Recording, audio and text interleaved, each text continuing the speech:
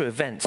It's Mike Lloyd, who is Johnny Gumbel's tutor. Johnny is our student placement here. And he got married this week to a lovely lady, I'm sure. I've not met her, but got married to a lovely lady in a little village outside Cambridge. And the village in Cambridge is called Ugly. So it turns out that Mike Lloyd's mother-in-law is actually president of the Ugly Women's Society.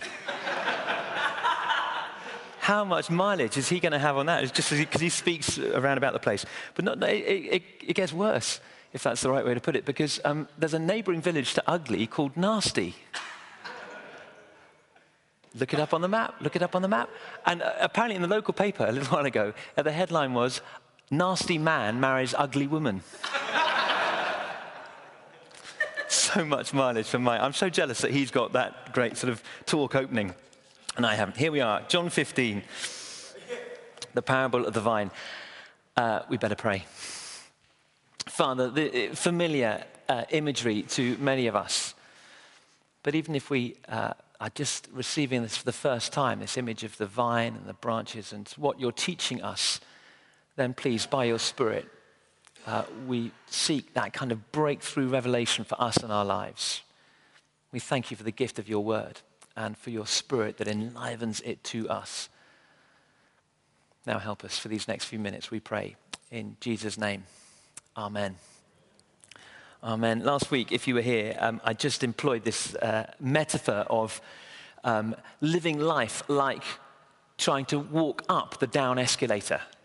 That so many of us are tempted to kind of put in that effort of clumping up the down escalator, expending all that effort, and suggesting that actually that was probably quite true to life, given that in Paul's words in his letter to the church in Rome, he talks about the whole of creation, the whole world, being in bondage to decay. And I talked about this sort of just this natural decay, where if we just stand and do nothing, our lives will just sort of slip and slide away into decay. So if we don't brush our teeth, if we don't look after our bodies, if we don't wash, if we don't practice our golf swing, then over a while, after a time, we realize that all these things basically just waste away. And Jesus here is wanting to equip his disciples to live and to flourish and to grow in that context where there will be, as he goes on to say, actually hardship and suffering. He's going to promise, as you know, that he will come in the presence of his Spirit to guide and lead them into truth, to strengthen them, to encourage them. But he wants them to flourish, to grow, to be whole under him. And so this little parable here in John 15 of the vine. And in particular, I just want to focus this week, and we'll look at different aspects of this parable in the next few weeks. But I want to focus on verse 5. Page 1023. Jesus summing it up like this: I am the vine, you are the branches. If you remain in me and I in you, you will bear much fruit. Apart from me, you can do nothing. I am the vine, you are the branches. If you remain in me and I in you, you will bear much fruit. Apart from me, you can do nothing. Remain in me. The whole secret of the vine's health and vitality, the individual branch's ability to live and to produce fruit, is in its connection, ongoing, vital connection to the branch, to the stem and to the whole vine. Its life, its strength, its fruitfulness entirely depends on that. No branch has direct access to the moisture or the nutrients in the soil except that it is connected to the main stem. There can't be individual branch living. Branch life, health, vitality, everything, fruitfulness, derives from connection to the vine. Remain in me, Jesus says, and I will remain in you. I will remain in you. His life, his vital life, his organic, growing life, his resourcing life, his inspiring life, his freeing life, will be in you. I'd love to invite you into the challenge of just meditating for this coming week on that. Remain in me and I in you. In you. His life in you.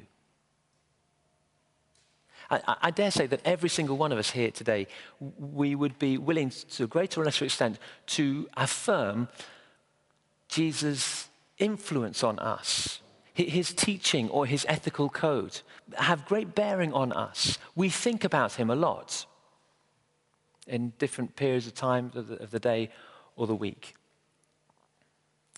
But Jesus isn't talking about that. He's talking about living in us, being in us, growing in us. And as we remain in him and he in us, this is kind of covenantal stuff. For those of you who were around over the last few weeks, this is two becoming one brand new being. We in him and he in us, his life in us. This is why Christianity goes way beyond other world religions. Buddha set out some wonderful teachings, and he bequeathed the world his teachings. Great, so we read his teachings. What have we got? We've got a pile of collections, a collection of teachings from Buddha. We haven't got Buddha in us. He never claimed that. Muhammad left us the book, Quran. Great, so we have this great holy book. We can refer to it. But Muhammad never promised to live within his adherents, his believers. Jesus is unique in that. He has his teachings. There is the book, the scripture, but more than that, I will live in you.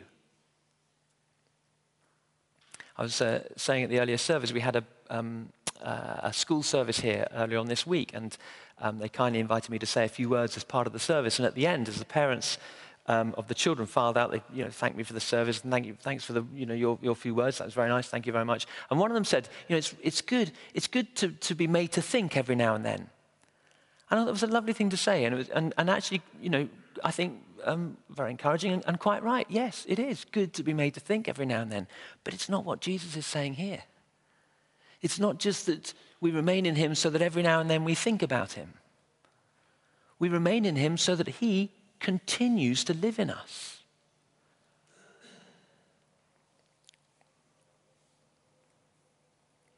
Something that the early church leaders, Peter, who was around Jesus for all of his ministry, in his second letter, just for the reference if you want to look it up after, but 2 Peter chapter 1 and verse 4, he talks about this godly life, this divine power from God to enable us to live godly life so that through them, verse 4 of chapter 1, through them you may participate in the divine nature, having escaped the corruption of the world caused by evil desires. There's a new way to live. It's by participation in the divine nature as we remain in him and he in us. We begin to recognize and allow a participation of the divine nature in us. God, through Christ, by his Spirit, living in us. The nearest example I think we have here, sort of tangible example, if you like, is sexual intercourse, where two people, a man and a woman, I think I'd want to state in current climate, come together in faithful union. They get to know each other. They know their thoughts, their interests, their hobbies and everything. But that isn't enough. There's more that can define their intimacy. It is actually, it's not just a coming together, it's a penetration.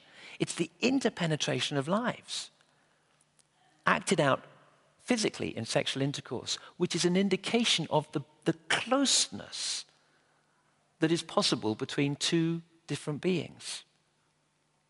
And if we were to push that analogy further, that is how new life is formed. Joe and I haven't been able to conceive any children just by holding hands or sort of knowing a lot about each other, although we do a bit of that, but that isn't how you get children. I won't go into how you get children, you know. But it is something, it's a whole dimension more than that. It is the fusing together, two becoming one. And Jesus is talking here about fruit, the fruit of God, if you like, the fruit of the Spirit. It comes through an interpenetration, his life in us, and we remain in him. Of course, the analogy breaks down because in the human realm, sex is an occasional act, whereas Jesus, this is permanence that he's offering. It goes way beyond anything that in the human realm, if I can put it like that, we could ever imagine. Remain in me and I in you, and you will bear much fruit. John 15, verse 5. So briefly, 3 consequences, 3 actions, 3 results, if you like, 3 things to chew on, to meditate on, as a result of this interpenetration of the Spirit, the divine, and the human. One is to resist the temptation to self-reliance, the sin of self-reliance. Apart from me, Jesus says, you can do nothing. And we say, wait a minute, hang on. This is another example where the Bible kind of oversteps itself and Jesus says something he doesn't really mean. He can't really mean that. Every single one of us, if we think about our daily lives, think about the people we live and work with in our offices, in our staff rooms, on our street. Think of the people, many of whom would not claim to know Jesus at all, maybe in sort of antipathetic to the Christian faith. And yet they achieve loads of things. They're good people. They hold down good jobs. They earn good salaries. They have nice house to live in, nice holidays, nice friends, nice wife, nice family, husband, children, whatever it might be. They're doing well. I'm tempted to say they're doing better than me. Apart from me, Jesus says, you can do nothing. It's clearly rubbish.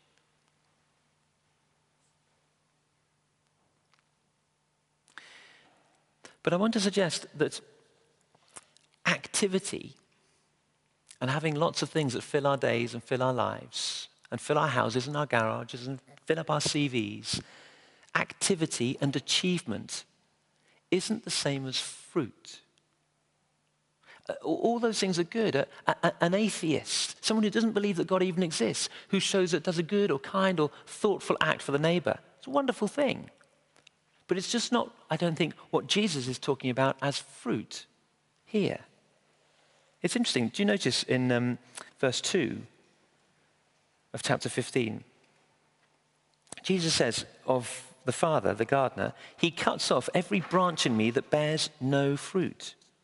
Well, every branch that does bear fruit, he prunes, so that it'll be even more fruitful. Say a little bit more about that in a few weeks. But it's not interesting. Even branches in the vine bear no fruit. What does that mean? Do they just, if we flesh that out into human terms, is that just someone who just wakes up and does absolutely nothing all day? No, they're active, they're busy, they're doing all sorts of things.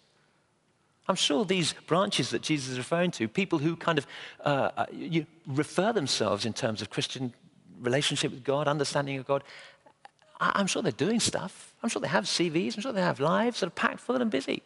I'm sure they look great. But it's not fruit as Jesus understands it. We can only bear fruit that reflects Jesus Christ in our lives if we're connected to him. That's the fruit that Jesus is talking about. That's the fruit that ultimately will last. That's the fruit that he promises will flourish in our lives as we are connected to him.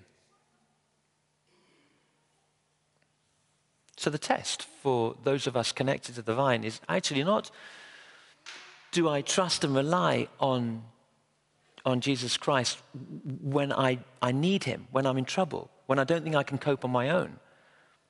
That's relatively straightforward. I've been doing quite a lot of that recently. If I'm honest, I've been so grateful to Judith here, sparing her blushes, but she's volunteered to help out in the office over the last few months when we haven't had an administrator. And from time to time, I've found it really tough. And that's when I've been driven to my knees. Oh, Lord.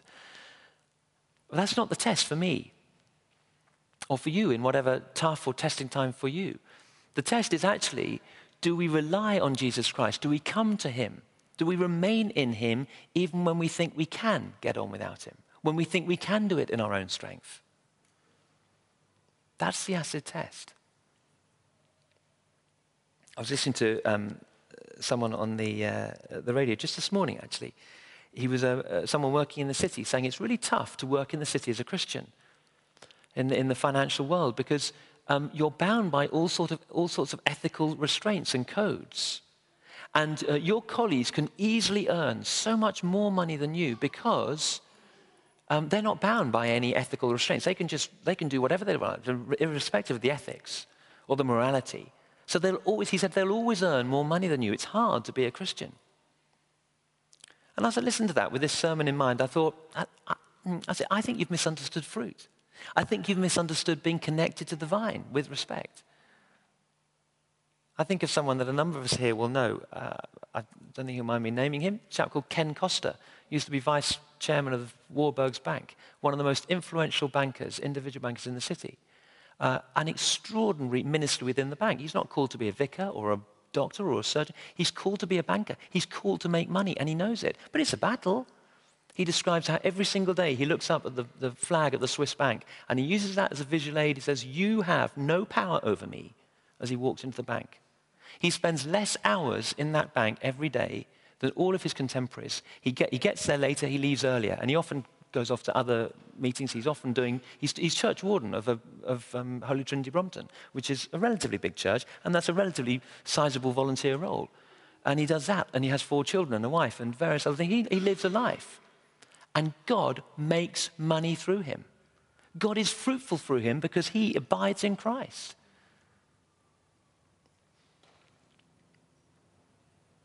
He's not interested in what he can achieve or his CV or all of that stuff. It's the fruitfulness as he remains in Christ. So as we give up our self-reliance, as we allow God's life in us, we'll see fruitfulness. That's one challenge. The second challenge is to banish small ambition.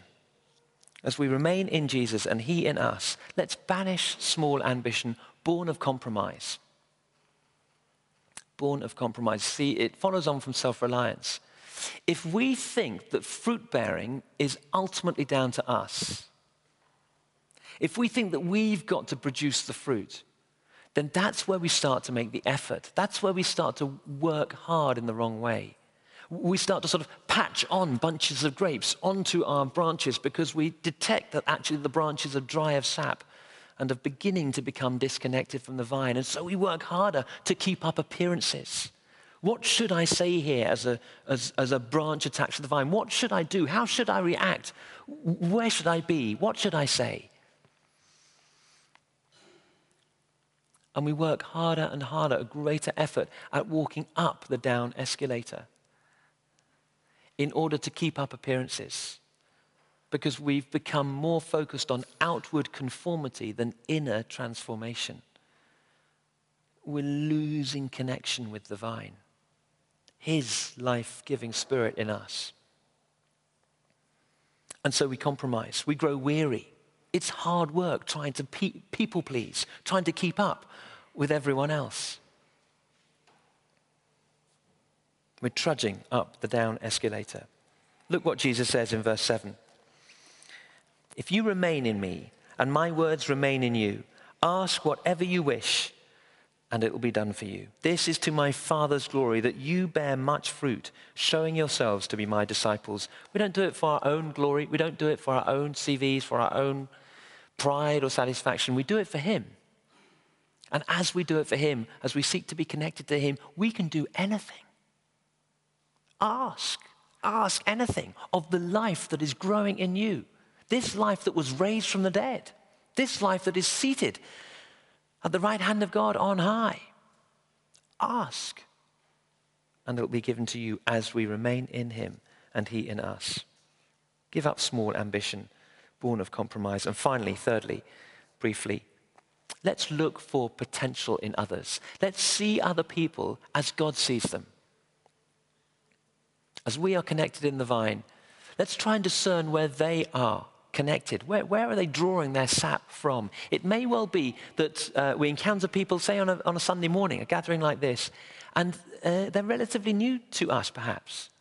And they don't know, where to sit or when to stand or what to do. And they can appear like they're not part of the club. But actually, do you know, there's something about Jesus that's drawn them. And there's something of a connection to the vine. Paul says in his letter to the Philippians, he who began a good work in you will carry it on to completion. Connection, sap, fruitfulness. Even if the outward appearances are, dysfunctional or slightly messy or, I don't know, just all sorts of gaps and problems, liver and dysfunction. Well, let's just patiently pray and see if we can watch for signs of God at work in those lives. Many people, I believe, actually where God is at work in their lives who aren't here on a Sunday morning. Wouldn't think of coming here on a Sunday morning, and yet God is stirring. God is sowing. God is planting something in their lives. And the challenge for us is actually to get out of here and to see that in our places of work, in our offices, in our community, in our streets. That's why it's so good to get out for Fair on the Green, just to see what God is doing in people's lives. And conversely, the sussed people, the people who appear to have it all together, the people who just seem to have life licked, as it were. But let's just discern, actually, have they just got really good and proficient at trudging up the down escalator? They do it really well. They've learned how they can make the effort up the down escalator. And every now and then, it's in a conversation. Have you had this experience where maybe you're in conversation with you say something, just something maybe about the way in which you live your life, a little value that you have linked in with being grafted to the vine, and it completely blows their world. I had this example the other day. Just talking about, it was a kind of priority with the expenditure of money. And this sussed person had it all together, all nice and neat, could not believe that this third party chose to spend money in that way. Completely rocked their world. Had no idea that people could think that way about how to steward their money, and that they would even conceive of spending it that way. Completely blew them. And I think for a moment there was revelation there. There was dynamic breakthrough as that person thought, I'm trudging up a down escalator. Well, what am I doing this for? There's another way of seeing things. There's another way of living. We should be open to that possibility. As we're connected to the vine, as we trust in his life in us, as we know that to be the way to live, the way to produce fruit that God recognizes, fruit that the gardener will look to grow and cultivate, we should challenge others who are actually just accumulating dead branches in their lives and encourage those, even if they're tiny saplings, with the life of God in them. This is the air I breathe. Your Holy Spirit living in me. You are my daily bread. I'm desperate for you. I'm lost without you. Jesus. I'm the vine. You are the branches. If you remain in me and I in you, you will bear much fruit. Apart from me, you can do nothing. Let's have a moment of quiet to reflect on those words of Jesus, to formulate in the quietness of our hearts our own prayer by way of response.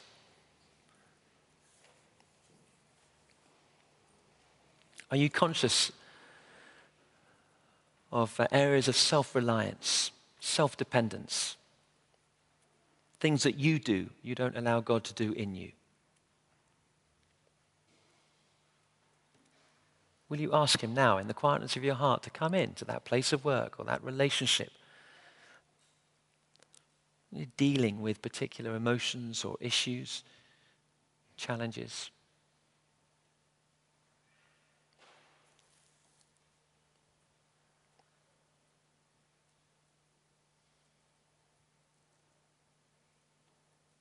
Is your ambition for godly living too small? Ask, Jesus says, and it will be given to you.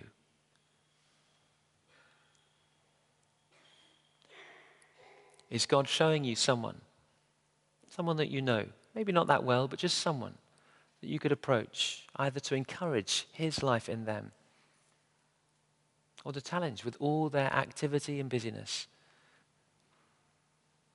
There's a more fruitful way of living.